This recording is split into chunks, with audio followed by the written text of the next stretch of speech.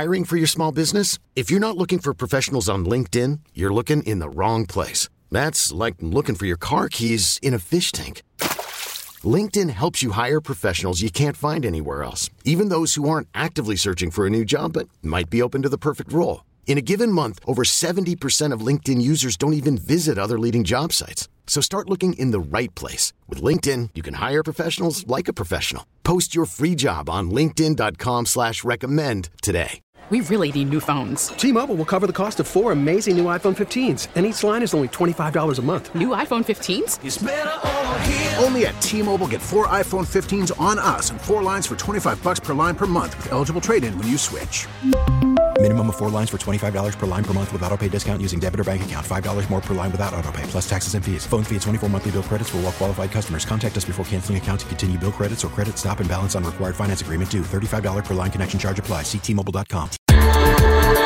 Welcome to Nothing Impossible on St. Louis's News Radio, KMOX. All right, welcome in Travis Sheridan, Michael Calhoun with our weekly show about innovation and entrepreneurship, Nothing Impossible. And we're going to take a look at so many different facets of St. Louis and how new approaches are bringing some new results, perhaps. We're going to talk with a tech entrepreneur whose first company was a smashing success.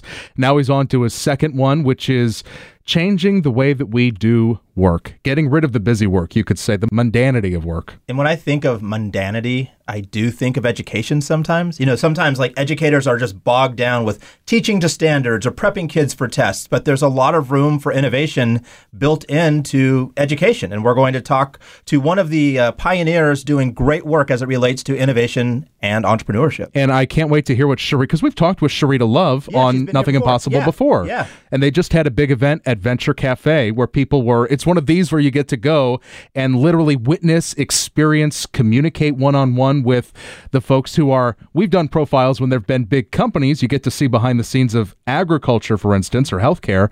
But this was a great one for education. Right. And we were introduced to teachers and administrators that are not just changing things for their classroom, but really changing things for the educational system. Wow. And I think sometimes we don't think that innovation and education go hand in hand, but teachers are pretty smart people. Like, they know a lot, and let's see how they can apply their skills maybe outside of the classroom. And then we're going to talk with a writer for the Rideshare Guys. So many issues when it comes to transportation. Scooters. I can't believe they put a speed limit on for the scooters in Forest Park. That's kind of funny. Yeah, Forest Park forever, but for slow. Yeah. Well, you can't have, if you're on your bike, you're out there, you're hitting your mile markers, and then some guy on a scooter just whizzes past 10 miles an hour over you. Yeah, and I think part of the challenge with especially electric scooters is there's no noise behind them. So, you can be sideswiped pretty easily, just like, electric cars. There's not a lot of warning sign to let you know to get out of the way. And we have to find a way for pedestrians and bikers and scooters to coexist.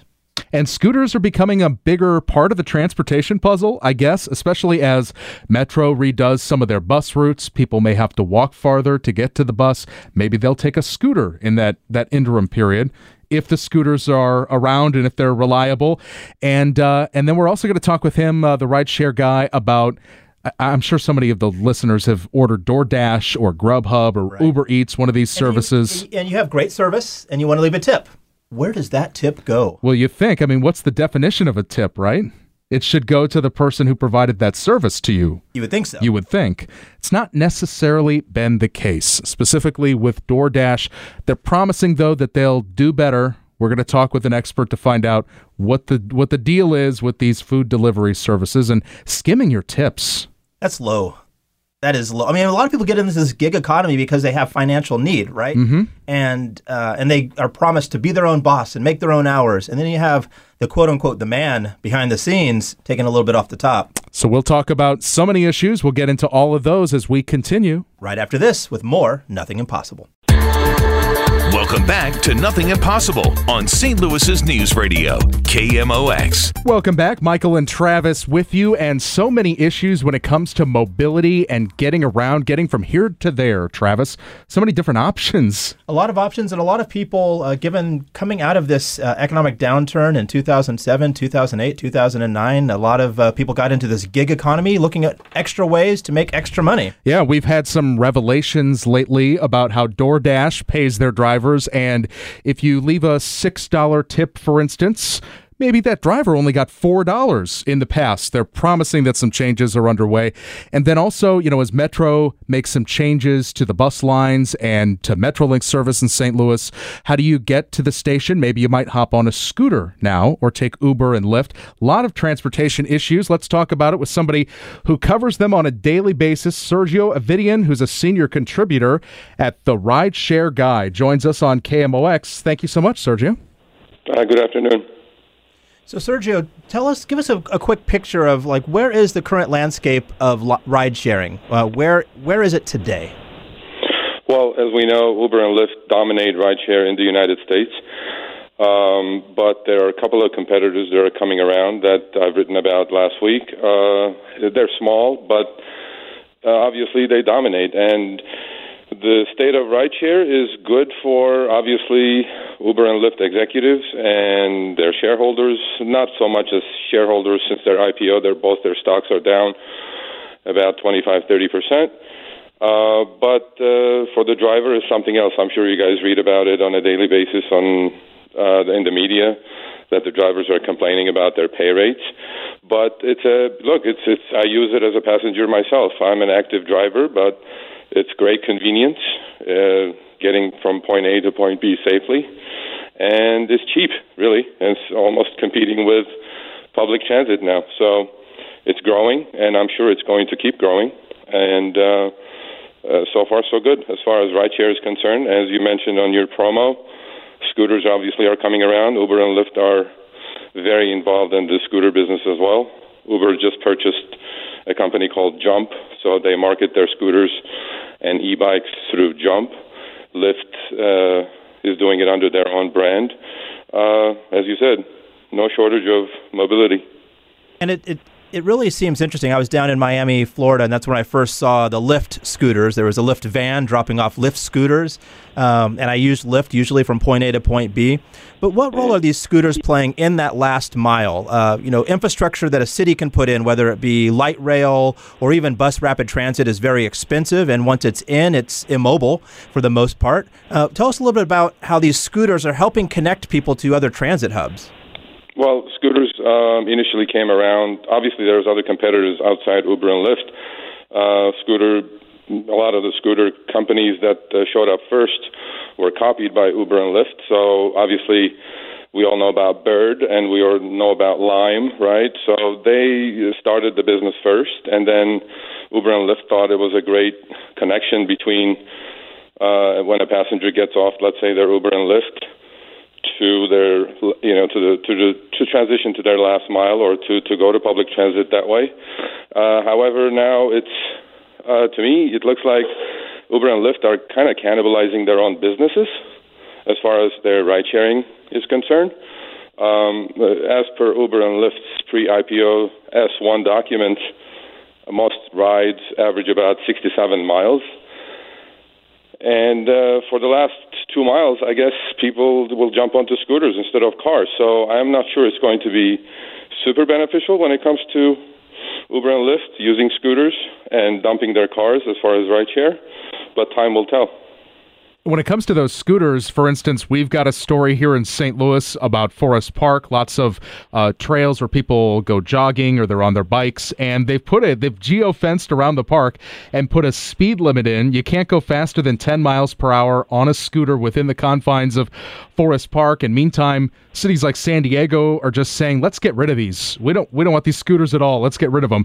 What are the different challenges? We've got that one in the park here in St. Louis, but what are some of the challenges that municipalities are facing with these scooters these days? Well, when all these scooters companies came around, obviously, even with rideshare, when rideshare first started 7-8 years ago with Uber and Lyft, the public policies were not there. There were no laws about these things, and the public policymakers were not ready, obviously, to accommodate the deluge of scooters that they're getting now. So to me, it's an issue. I mean, I live in Los Angeles. They're very prevalent in, let's say, in most areas of Los Angeles, especially in Santa Monica. And people are complaining. I mean, these things are everywhere. In fact, there was a YouTube video that went viral about a couple of days ago. There were over 300 riders took over Los Angeles downtown, and they cause a couple of major accidents. So they're becoming quite a bit of a headache.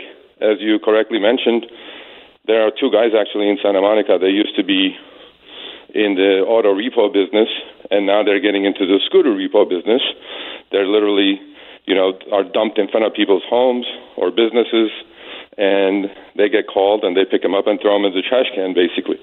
So the lawmakers now are trying to catch up with what's going on, but I think, the train's left the station, so we're going to find out how it's going to go. I do find it interesting that there are so many side hustles even around this gig economy and scooters. There are people who rent out vans or get their own vans, and they're responsible for picking up scooters and charging scooters overnight. And there's a business model around that where the scooter company pays people to charge the scooters and then place them back throughout the region. Sergio, you mentioned that public policy was far behind when this new mode of transportation came out, whether it be ride sharing, bike sharing, or even now these scooters. Do you see any cities that are starting to catch up, or will they catch up? Well, they are. I mean, Los Angeles is actually charging all these companies licensing fees per scooter. They're also establishing some laws and also trying to geofence them. And the scooter companies are also doing certain things about it. As we know, the life of a scooter is, on average, is about 45 days. So none of these companies are making money off of these things because they're either vandalized or stolen. Their GPS trackers are disabled. So everybody is trying to work. But, I mean, which one should come first, the chicken or the egg, right? In this case, the scooters came first. Now the laws have to catch up. But a lot of cities getting complaints from the residents are trying to limit where these things can go, how fast they can go, where a rider could ride these things. Let's say you can't ride them on sidewalks, but then there is not enough bike lanes. There is not enough infrastructure to support all these scooters that are coming around. We're talking with Sergio Avidian, who's a senior contributor at the Rideshare Guy, about all the transportation issues we face these days. And when it comes to, I don't know if anybody's using a scooter to deliver food for Grubhub or Postmates or any of those, but there have been some changes. DoorDash is finally acknowledging the uproar that rose after, I guess the best way to describe their old pay model might be if the driver was told you're going to have a estimated pay of $6 for this delivery, and the delivery charge winds up being $5, and somebody tips $3. They might only get $1 of that tip just to get them to the minimum. To the minimum quoted, right? Yeah, as opposed to just getting the whole tip. I mean, what do we know about how there have also been controversy, Sergio, about how Uber and Lyft drivers are paid too, but this DoorDash one has really burst into the public view. I don't know if it's affected how people have made their deliveries, though, if they've moved on to other services or not. Well, I mean, a lot of people don't just do one gig, right? So if you're an Uber driver, you're probably doing Uber Eats as well. And if you're an Instacart shopper, you're also doing probably Grubhub or DoorDash being the largest delivery service in the country at the moment. Yeah, this thing hit about a while ago, and, a lot of these companies have I call it fuzzy math. It all adds up for them, but it somehow doesn't add up for the worker. So, when this news broke, so for example, I'll give you an example. Like, I would order DoorDash. My driver or my food delivery guy gets the order. He accepts the order. He goes, picks it up, brings it to my house, and DoorDash told the driver or the delivery guy person that you're going to make $7 on this delivery. Well, I'm a generous tipper. I tip the person $10. So what they'll do is they'll take my $10, pay the delivery person $7, in fact, even keep the $3 extra for DoorDash themselves. So I was like, when it first broke, obviously it was to a lot of people who tip.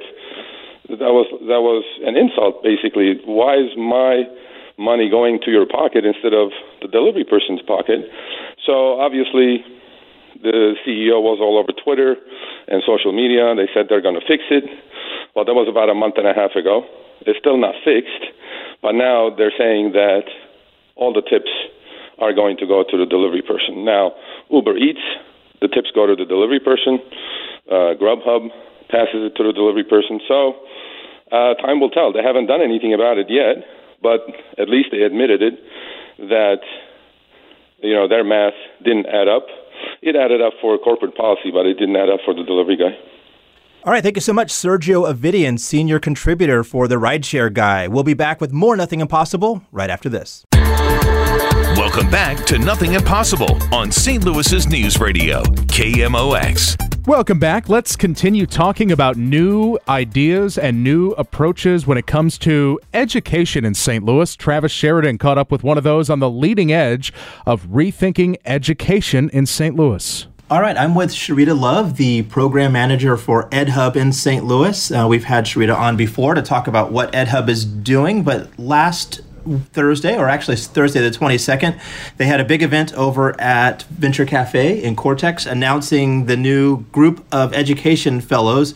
But Sharita, talk to us first about what is EdHub? What is its role in the community, and what is it that you're doing? Yeah, so EdHub STL is a physical and intellectual space. So it's a platform for educators broadly to get together, to really think about and reimagine what education can be like in St. Louis with equity at the center. So, okay, intellectual and physical space. Yep. What do these educators do when they do come together? Yeah, there's a few ways that people can enter EdHub as a platform.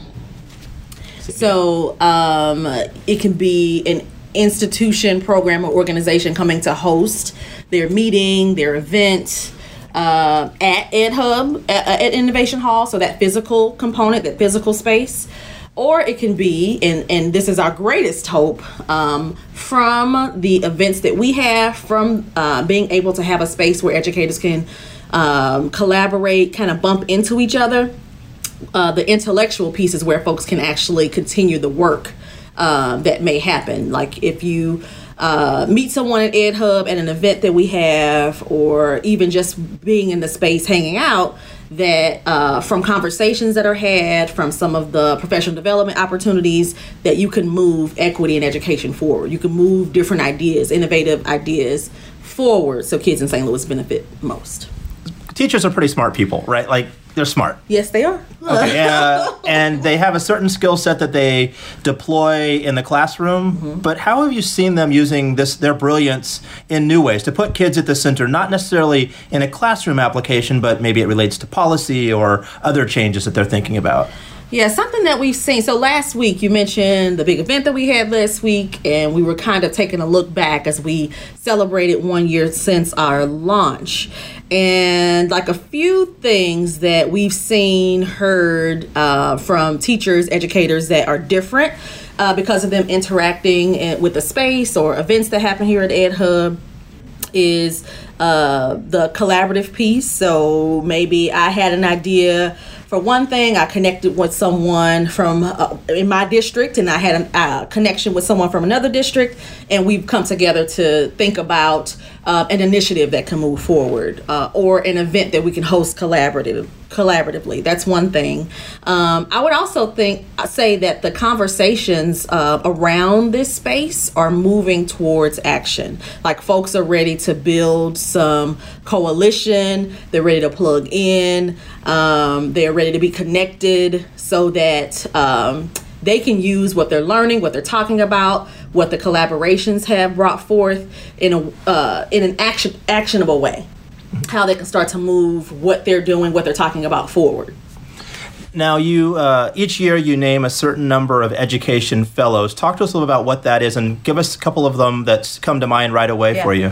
Yeah, so really excited. That's probably my favorite part about it, is being able to, do some deeper work on a more personable level with educators in St. Louis. And so the EdHub STL Fellowship, we just announced the new cohort. There's 10 education, what we call intrapreneurs, so folks who are working within schools or systems to innovate with equity at the center in education.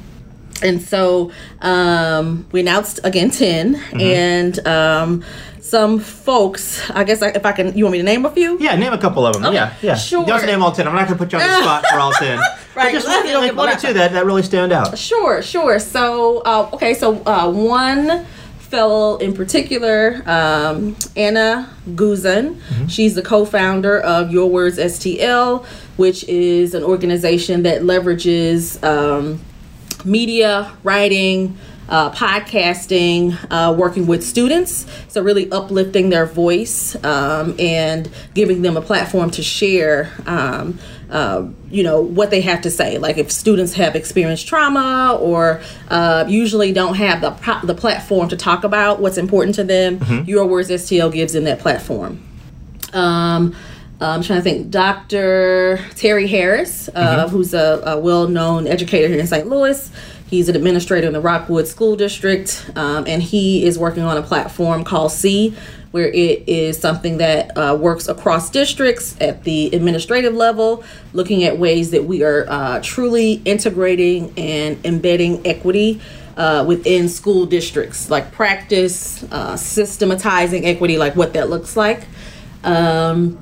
And then one more I'll bring forth is Cynthia Chappell, who mm-hmm. is a chemist by trade, by day, but she has taken her passion as a young Black chemist and launched this organization called Black Girls Do STEM. And they've ran several successful pilots in schools and organizations across St. Louis over the past year. Are now at the funding stage and ready to scale the organization, looking at ways to support STEM learning for middle and high school girls in St. Louis, Black girls mm-hmm. in St. Louis. You mentioned that some of the work happens across districts. Mm-hmm. Education, I mean, for all the listeners out there, people know that education is siloed. You know, even within a district, within a campus, mm-hmm. English departments with English department, math with math, and that type of thing. How much have these educators just really loved being in a non-siloed environment, the ability to collaborate? Mm-hmm.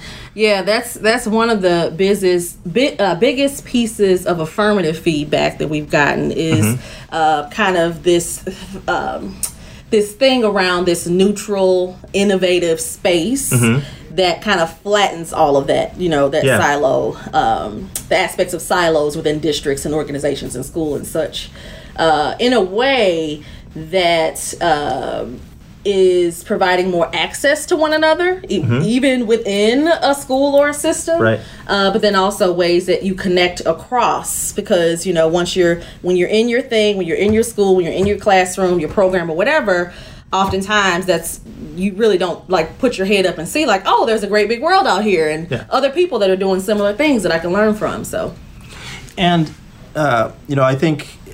I've noticed that not just the teachers getting together, but I was looking around at Innovation Hall, where you hold a lot of the events, mm-hmm. That a number of school districts are coming down and using this space mm-hmm. to hold their meetings. Yep. I know it's not a hotel ballroom, so it probably feels a little bit cooler. But what kind of things do you hear from the school districts and these different school administrators about access to a space like this, or even hanging out in a place like Cortex? They, as far as they know, it doesn't exist, right? A place that is specifically geared and dedicated for, not exclusively, but, this is the exclusive program here. Mm-hmm. So it is a space that's carved out for educators, and mm-hmm. it's something that they are surprised, really, when they learn about EdHub and Innovation Hall, this is a space for us, mm-hmm. as educators. Of course, the coolness factor is one thing. Right, the shiny glass and everything. The shiny glass and the writable walls and the colors. It provides inspiration mm-hmm. for them to think and be differently mm-hmm. With one another. And inspires a different thought, a different energy. Mm-hmm. Dr. Harris and I were just meeting last week, and he's like, man, every time I come in here, I feel smart. Now, this is an executive in a school district, many, many employees under him. Yeah. Has the word doctor in his title. Has the word doctor in his title. He's pretty smart. And he's pretty smart. Right. And he knows this. Mm-hmm. But that's the first thing he says about this space when he walks in. I feel smart when I'm in this space. And so, yeah. So I'm going to ask you to tell us a little secret, something about your heart, right? In your heart, do you hope that educators experiencing things like this, administrators experiencing things like this, will change education as a system? Yes. Yeah. Yes. it could seem that it is an indirect benefit, providing space, hosting events, working with 10 fellows, like very small pieces of a giant complicated puzzle. But yeah, that is our work, by offering platform, inspiring and empowering folks to connect and think differently, holding equity at the center. That's our hope, that kids benefit from the work that we're doing, the learning that we're doing, that education will be better for our children in St. Louis. So you've mentioned equity at the center several times. You've mentioned children at the center several times. I've read and heard that elsewhere. A lot of this sounds very similar to the recommendations of the Forward Through Ferguson and the Ferguson Commission's report. Tell us about the connection there. When we were... when Venture Cafe St. Louis and Skip and V, who's our partner in this work, were just kind of brainstorming around the possibilities of what this partnership can look like, what this work could look like, how we could leverage the platform of Venture Cafe for educators' benefit in St. Louis. That was my recommendation. We had to look at the Forward Through Ferguson report. Look at the work that's already been done. The work that's already been done. The data is there. It is clear. It has been spelled out. Many, many hours poured into this data. A collection of work that has been renowned all across this country. And because of my connections, I live in Ferguson. I've done a lot of work, around equity since the death of Michael Brown. And so that was my first comment to them, was that we have to look at the recommendations.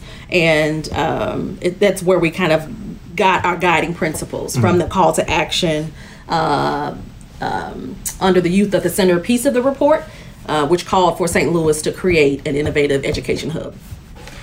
And the reason I mention that is, we are living through a summer that we've never seen before in St. Louis. A lot of kids being killed through violent methods, mostly guns, and young kids, 7, 8 years old kids. And when we think about kids at the center, I think there's two places we think about: family and school. Right? And sometimes we can't create systems that protect the family or change family. But talk a little bit about, the role that school plays, education plays in protecting these kids, giving these kids a better pathway forward. Absolutely. The first thing I think about, or one of many things that I think about when you say that, when you ask that question, is Robin DiAngelo's work. She has a video that's out right now that's kind of circulating from Teaching Tolerance. Highly recommend that as well. But she talks about education being the belly of the beast. And it is a place that can either be a safe haven for our children, if they come from certain communities, backgrounds, or it can be a place of detriment, loss, not seeing yourself, so on and so forth. And so there is tons and tons of work for us to do as a school system, as educators, to understand the inequities that exist for students in all communities, but certain sectors of our community that we have to really pay attention to. And I hope I'm answering the question. Yes, again. you are. Yeah. Great. So the importance of looking at bodies of work like the Forward Through Ferguson report, understanding that education is critical and key in looking at things that happen, outcomes for kids. And, when you connect that to the tragedies that we've seen over this past summer, you can't help but think about education. Think about one of the first things that Mike Brown's mother said when he was murdered. Like, she talked about his education. She talked about school and how hard it was for her to get her son through school. So it's important. Well, Sharita, thanks for all the ways that you are infusing innovation and connecting it to the education sector. How can people learn more? What's the website for innovation and education and EdHub and all that good stuff? You can connect with us from either the Venture Cafe, STL.org website, or the Innovation Hall .org website. We'll soon have our own website that launches, but right now, those are the best platforms to reach us. I can also be reached, Sharita at VenCavSTL.org. There you go. Sharita Love, Program Manager for EdHub STL. Thanks for joining us. Thank you. We'll be back right after this. Welcome back to Nothing Impossible on St. Louis's News Radio, KMOX. All right, Michael is going to chat with David Carandish, the founder of Answers.com, is on to this next great thing. capacity. Here with David Carandish at the offices of, well, the startup formerly known as Jane.ai, a big Series B round of funding and also a new name as the expansion continues. David, thanks for joining us on KMOX. And I guess first I'll ask, what do you do here? It has to do with artificial intelligence, right?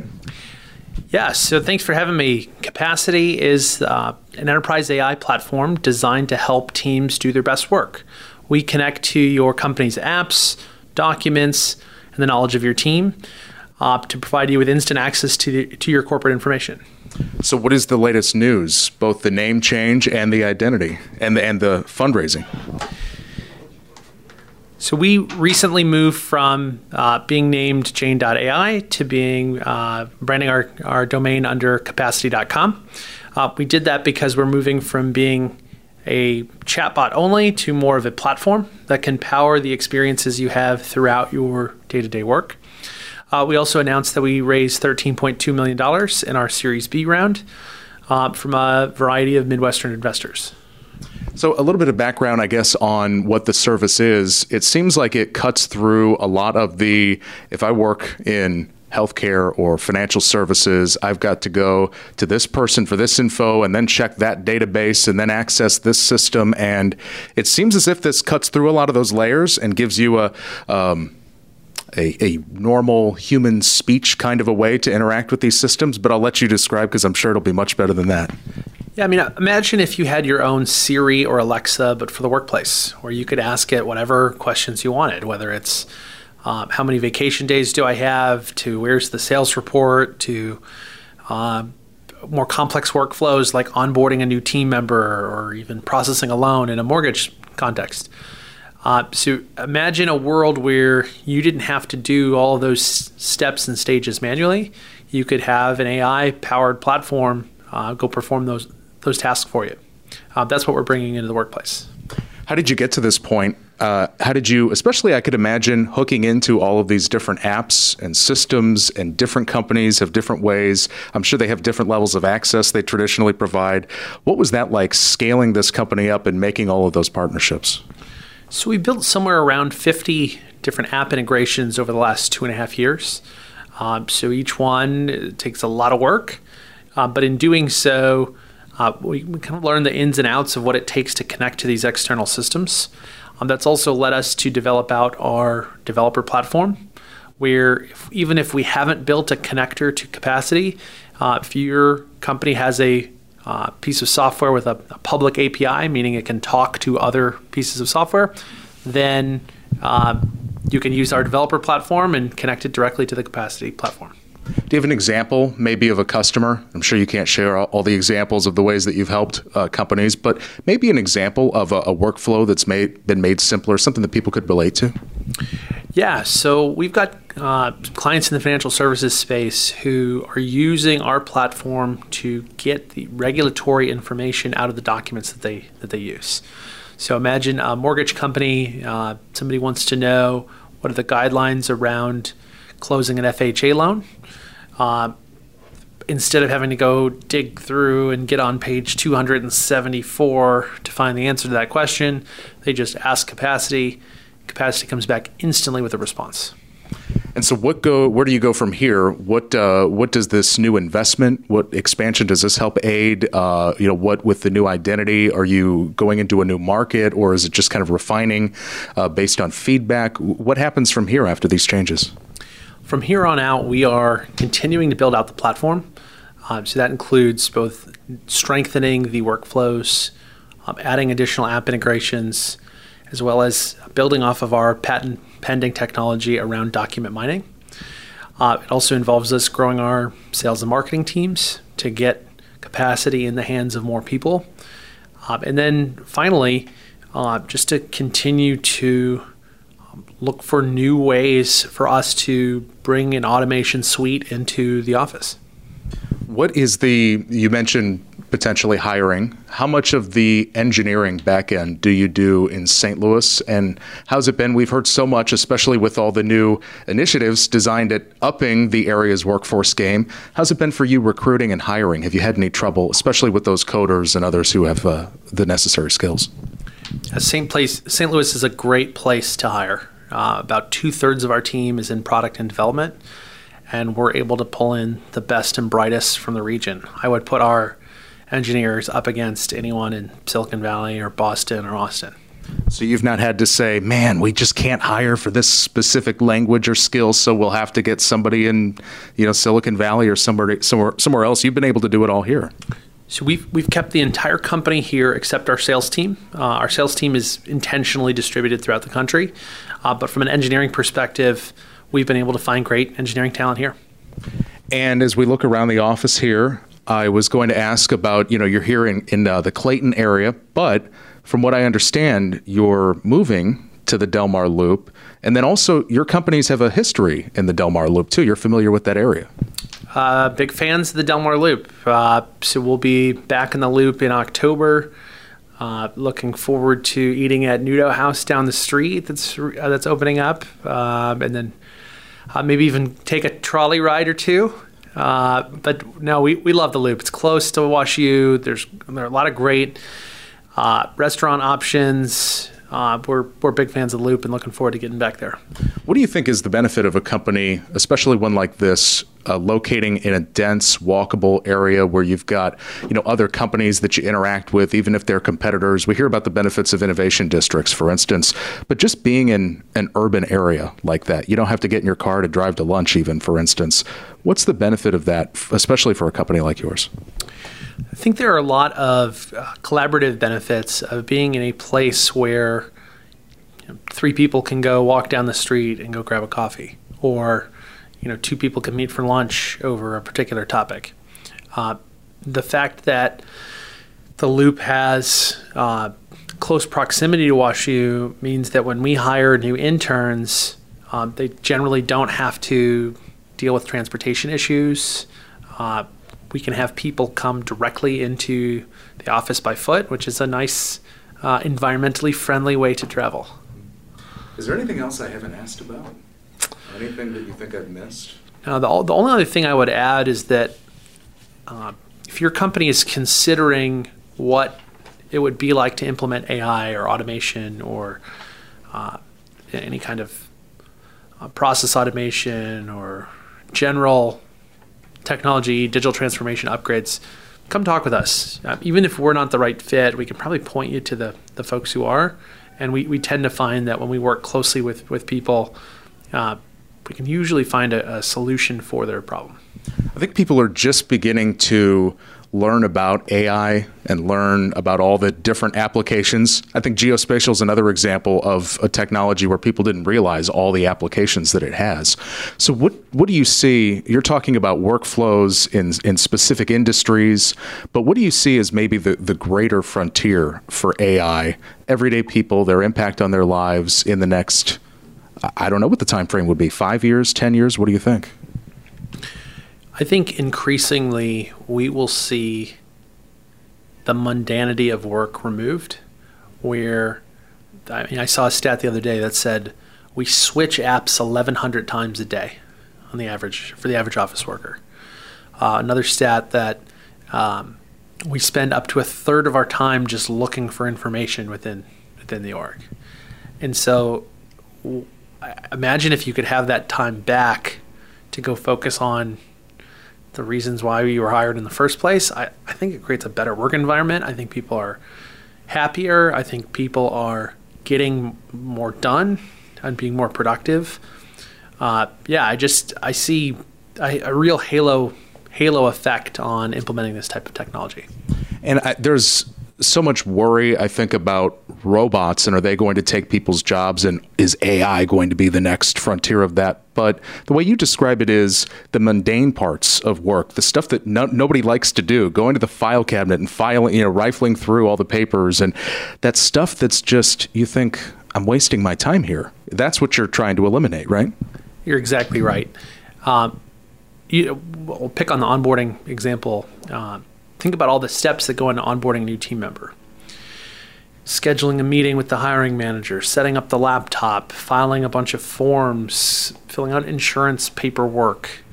Imagine if you could take a process like that, have a digital representation of that process in the form of a workflow, and then over time take the stages of that workflow and have an AI go perform those tasks so you can focus on the higher value-added tasks within that overall process, I think that's a big win for everyone. So there you have it, another tech company expanding in St. Louis. Can't wait to see what they do with those new offices in the Del Mar Loop. Are they going to reach capacity? That's my question. And if they are, we'll talk about it here on Nothing Impossible. Tune in next week. Find the podcast. We'll talk to you later. T-Mobile has invested billions to light up America's largest 5G network, from big cities to small towns, including right here in yours. And great coverage is just the beginning. Right now, families and small businesses can save up to 20% versus AT&T and Verizon when they switch. Visit your local T-Mobile store today.